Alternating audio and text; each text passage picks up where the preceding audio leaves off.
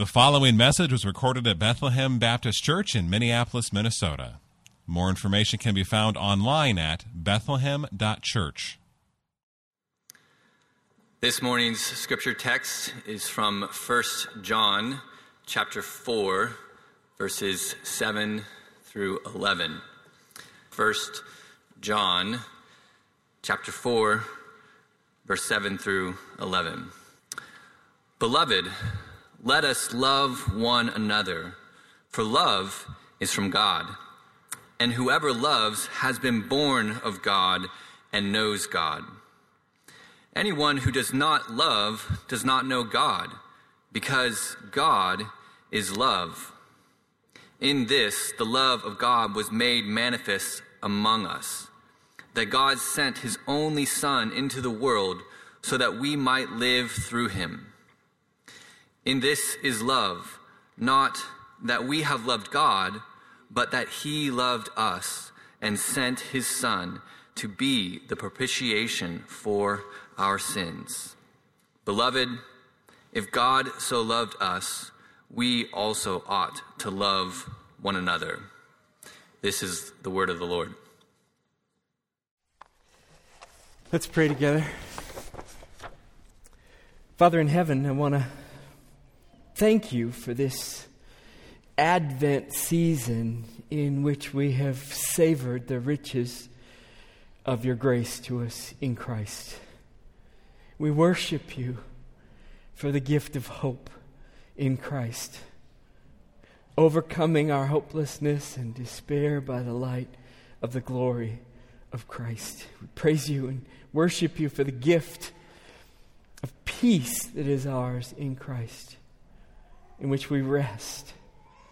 Your peace like an ever-flowing river, eternal peace with you flowing into our lives in all the aspects of our lives. We praise you for the gift of joy in Christ. We worship you as our sovereign and all-powerful Savior who sent his Son to save us from our sins and gather us to yourself forever. And now this morning I pray you would grant us grace to worship you for the gift of your love. Grant us grace to worship you as the God who is love. So by your word and by your Spirit, draw us in to know your love, to abide in it, and to show your love accordingly, as your love would flow through us, enabling us to love one another. So help me now as I open this word. Help us all to think and to draw near to you, draw near into your love. So make it real, Father, for the glory of Christ among us and for our joy. In Jesus' name, amen. So that's my aim, is that we would worship God for the gift of his love for us in Christ, and that we would receive his love by faith. It's a gift of the new birth, and we would thereby inevitably show his love to others. That's a lot, and I'll tell you what I did with this passage, and I don't know. I mean, somebody might say, well, I don't know why you did it that way. I'll tell you why I did it. I'll tell you that I did it this way, and maybe why I did it this way. I looked at this passage, and I thought, well, I don't want to start with the command, beloved, love one another. I want to start with the ground underneath the command. And so I kind of ordered it chronologically. It's like back into all eternity. Here are my points. Back into all eternity, breaking in at Advent and Easter, and coming into today, receiving the love of God for us in Christ. So here are my 4 points. So see if you hear the chronological ordering here. Point number 1, God is love. The point is about God's character, His nature from all eternity. Point number 2, God is the source of love. Kind of flows from the first one, that from God comes love. Point number 3, God has shown His love for us. This demonstration of God's love, it's all over 1 John, it's all over in this text, it's all over the New Testament, it's all over the Bible. God has shown His love. And then lastly, I'll close with, what's our response to God's love? And that would be praying for God that we would know His love by the gift of faith and new birth, and that He would send us out showing His love to one another, to others. So, point number 1, God is love. It's about His character. Point number 2, God is the source of love. So where does love come from? It comes from Him. Point number 3, God has shown His love. The point is on demonstration. And number 4 is, what's our response to God's love? Okay, let's walk through it now. Number 1, God is love. It's there in verse 8 of our text. God is love. Statement of His character. It would be a false notion of God to think that, well, God is sometimes love, and He's sometimes justice, or He's sometimes wrath, or He's sometimes righteousness, or He's sometimes holiness, and sometimes love. But rather, God is love is His character. And the attributes of God don't compete against one another. He is all that He is all the time. So, when you think of God's justice, God has loving justice. You think of His righteousness, it's loving righteousness. And you think of His wrath, it's loving wrath. I mean, if that sounds strange to you, we know loving wrath. You hurt a loved one of mine badly, what you get out of me is what? Anger. For God, you offend the glory of God, the most valuable person in the universe. You get loving wrath. So, God is love is this beautiful statement of the character of God. I want to go further now. God has been love for all eternity. It's always been true. I picked up a Christian children's book, and it taught a view of God that was totally unbiblical. The book went something like this. It said, God made everything. He made the sun and the sky and the planets and the animals, and God looked around, and there was no one to love. He was lonely. So you know what He did? He created me. He created us to fill His loneliness. He created Adam and Eve. Wrong. Wrong, wrong, wrong. Wrong. Burn that book.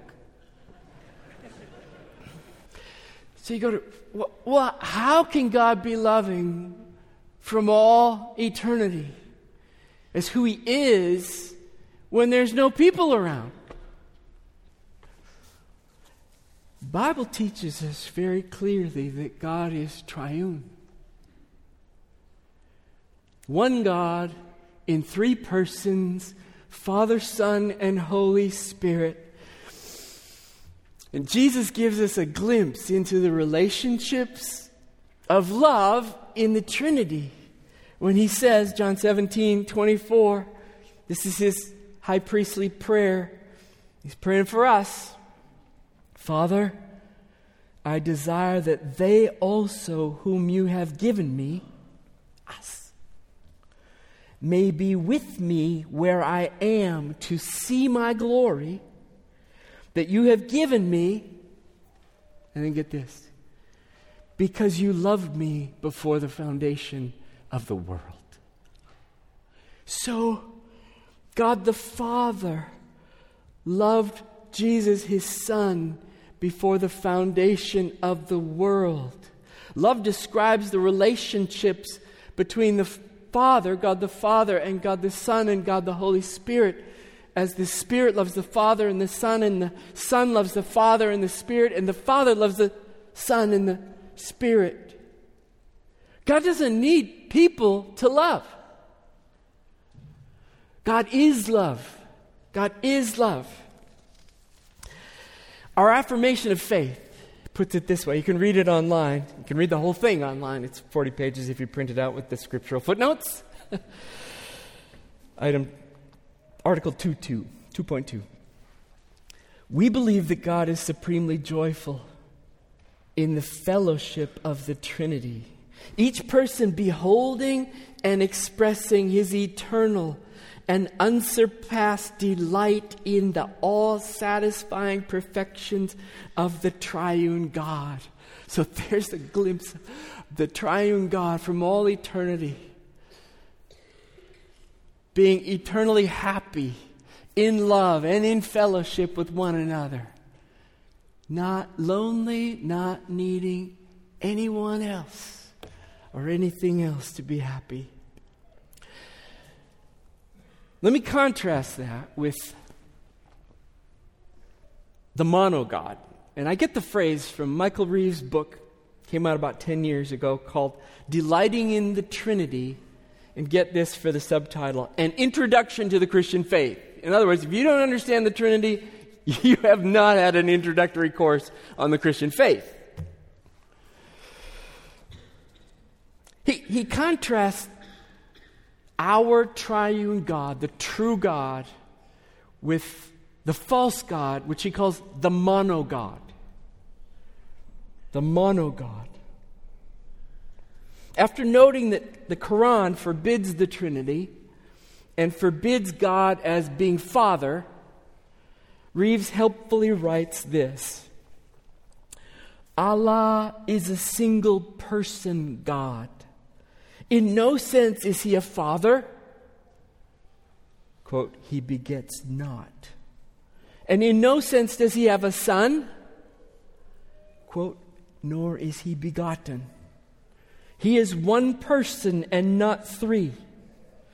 Allah is an utterly different sort of being to the God who is Father, Son, and Spirit. Allah exists and functions in a completely different way from the Father, Son, and Spirit. So let's think about this. I really have latched onto the phrase the monogod. I find it helpful to contrast with the true triune God. Think about this. At least three things.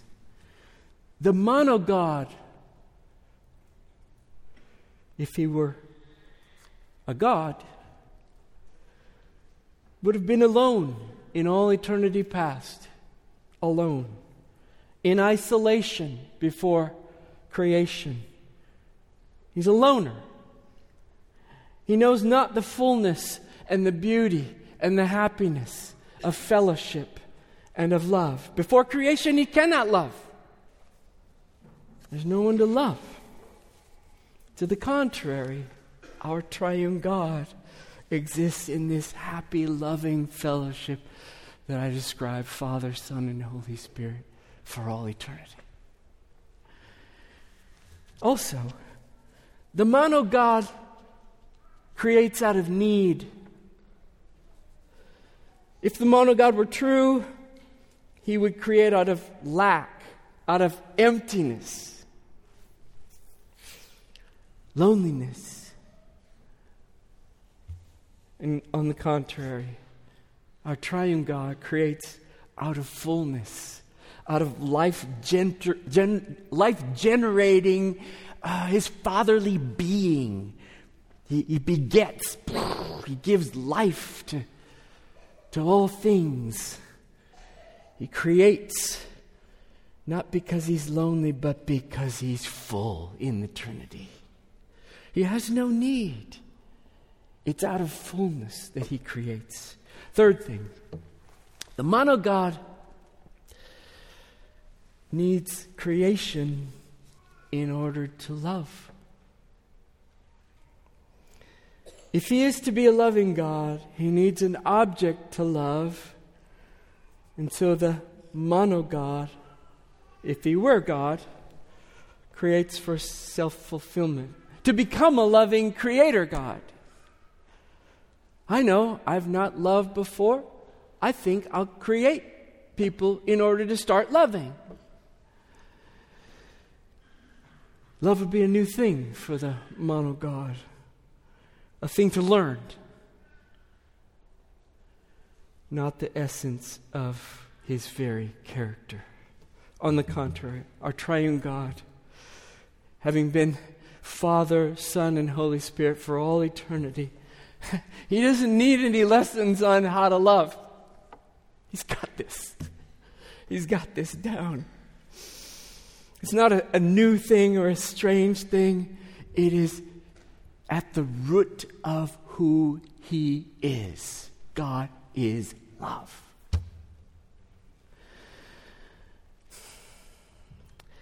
Now, right at this point, I thought I should do a whole sermon on.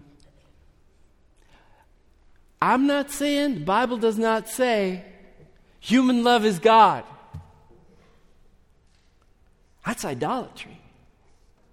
Human love is God. My view of love, I love my love. I'm gonna set my love on this person, and I'm gonna make an idol out of my love, and that is not it, and I don't have time to go there. But I thought maybe I'll spend time on it on a pastor's newsletter on Wednesday night, or maybe one of the Sundays coming up. The point is not that human love is God. The point is God is love. And his definition of love comes from himself as he loves the glory of his person completely and infinitely. Father, Son, and Holy Spirit. God is love. Okay. I spent more time on that one than I'll spend on any of the other ones. Point number 2. God is the source of love. It's in verse 7. Love is from God. It's where love comes from. It comes from God. We had a fire in our fireplace last night in our little family room, and we lit the fire, and the fire's doing this, and thinking heat comes from fire. Light comes from fire.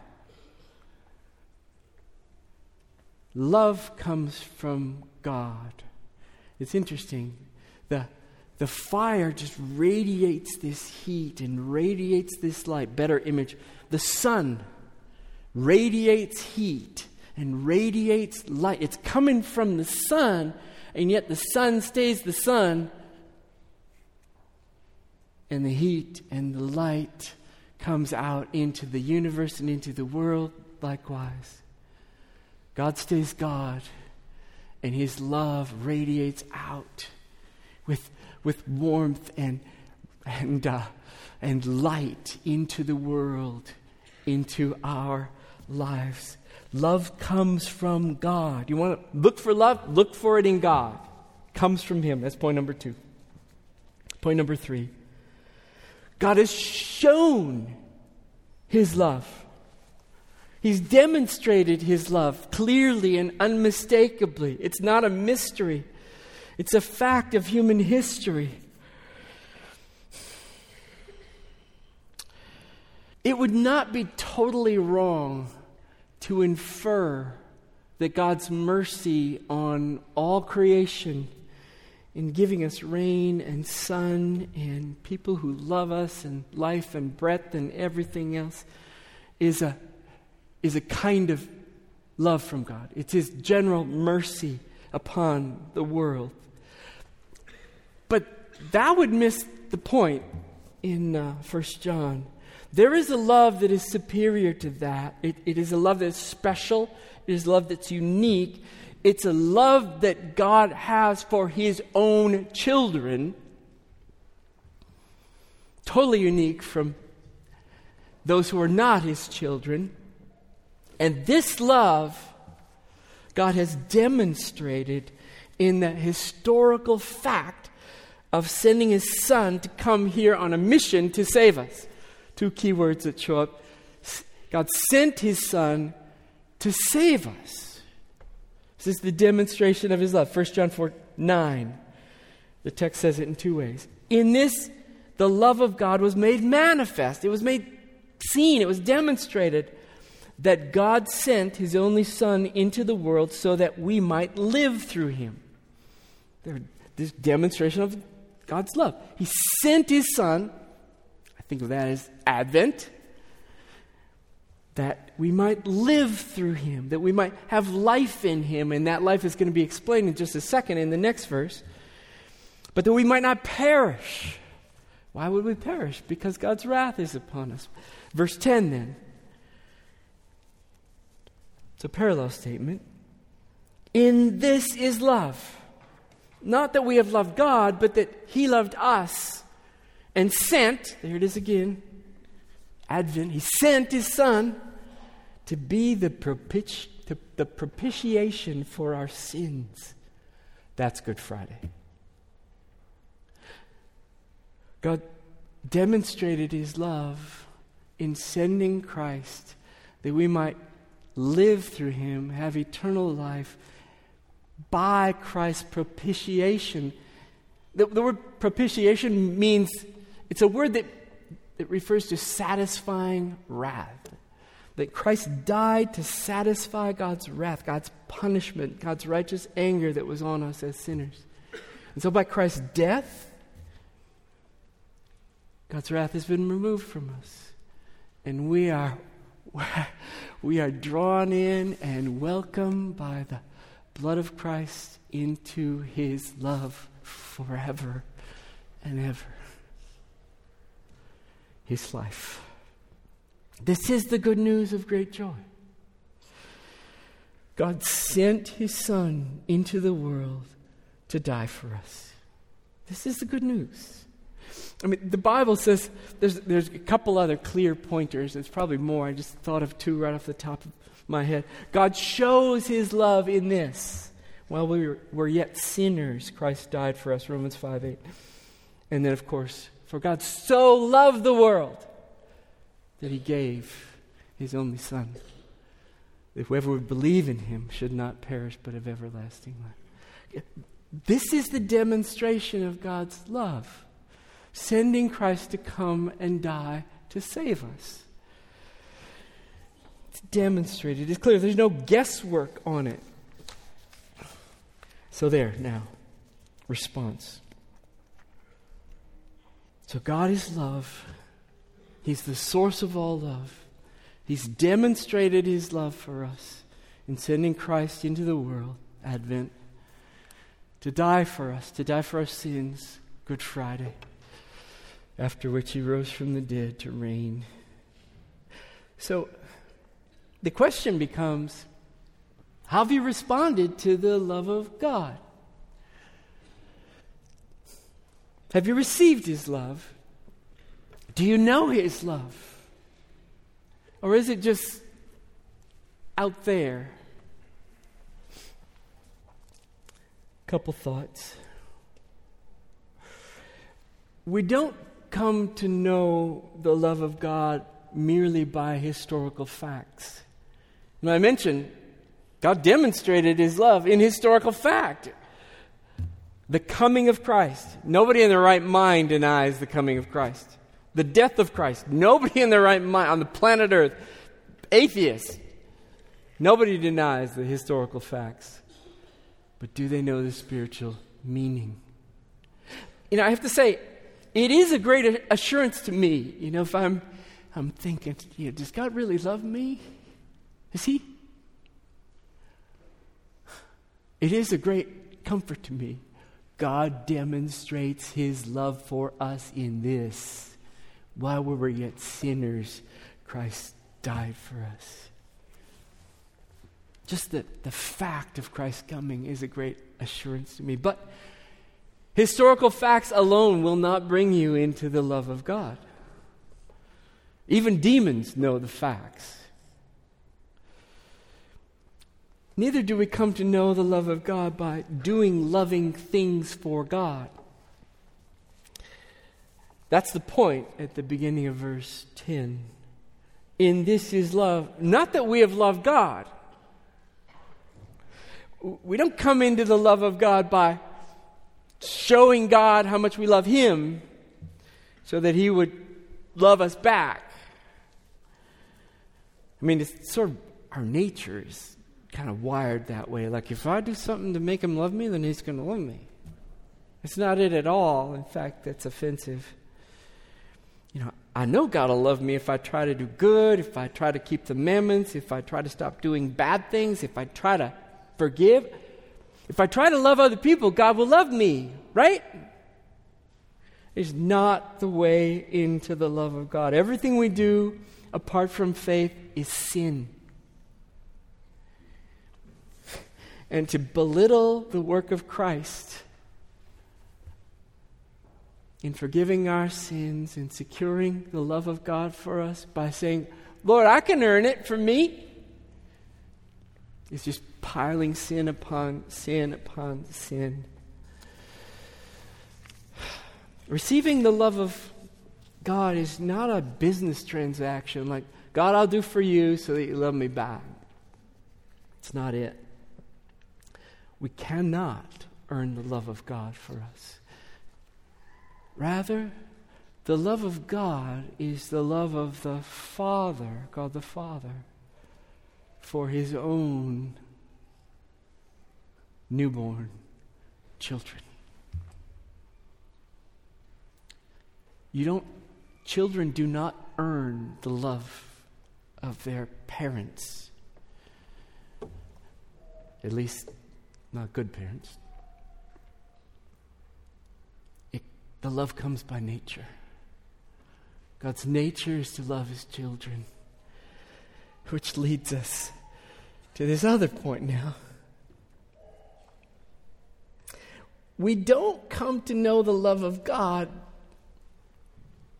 because we grew up in the church or because our parents were Christians or merely because I think I will know the love of God. Like it's a little switch that we can turn on. It's not that either. John 1 verse 12 stresses this point and points us to this miracle of the new birth, to being born into the love of God as His children. I'll read it. John 1 verse 12. To all who did receive Him, who believed in His name, He gave the right to become children of God, who were born not of blood, not of the will of the flesh, nor of the will of man, but of God. What's the point? You don't come into the love of God because of blood, because of your bloodline, or merely because of your will, or because whatever, because you grow up in the church. But by being born of God. So, we come to know the love of God by faith, by the miracle of the new birth. It's a miracle.